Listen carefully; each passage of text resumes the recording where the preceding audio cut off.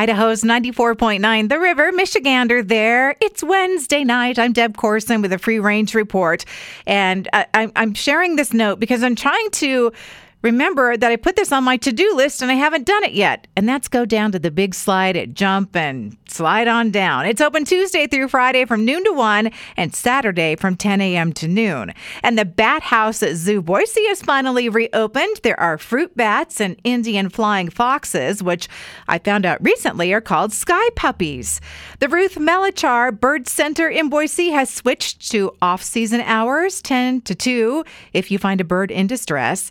And there's something new from Dolly Parton, a line of toys and costumes for puppers. It's called Doggy Parton Pet Products. So cute. And I keep seeing videos on Instagram of people waving their hands in the air while they're out hiking. And I thought they were just having fun, or maybe there was some music I was missing. No, this is called the edema dance, because it's common to get swollen hands and fingers while hiking, and waving your hands in the air every so often can help alleviate that. Thrillist.com, listicle of the day, best mountain towns to visit in the USA.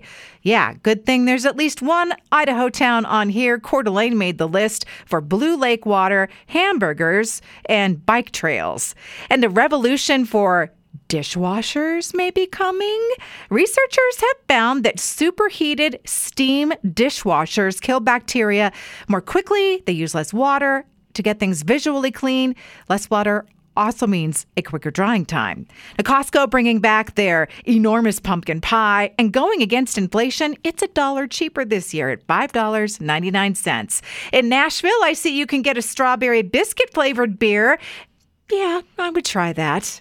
And there was a TikTok that came across my For You page last night. A woman showing off her extensive collection of ramekins that she has stolen from restaurants around the world. Now, a ramekin, in case you don't know, and it's okay if you don't know, it's a small dish, usually ceramic, perfect for dipping sauces. Well, I understand her. I love ramekins too, but I never thought to take one from a restaurant. I like to scoop them up at thrift stores. So I tried to find that video again earlier today, but it's been deleted because I'm guessing there was some shame. That's a wrap on the Free Range Report. Past editions can be found at riverboise.com, riverevenings.com, and on Apple Podcasts.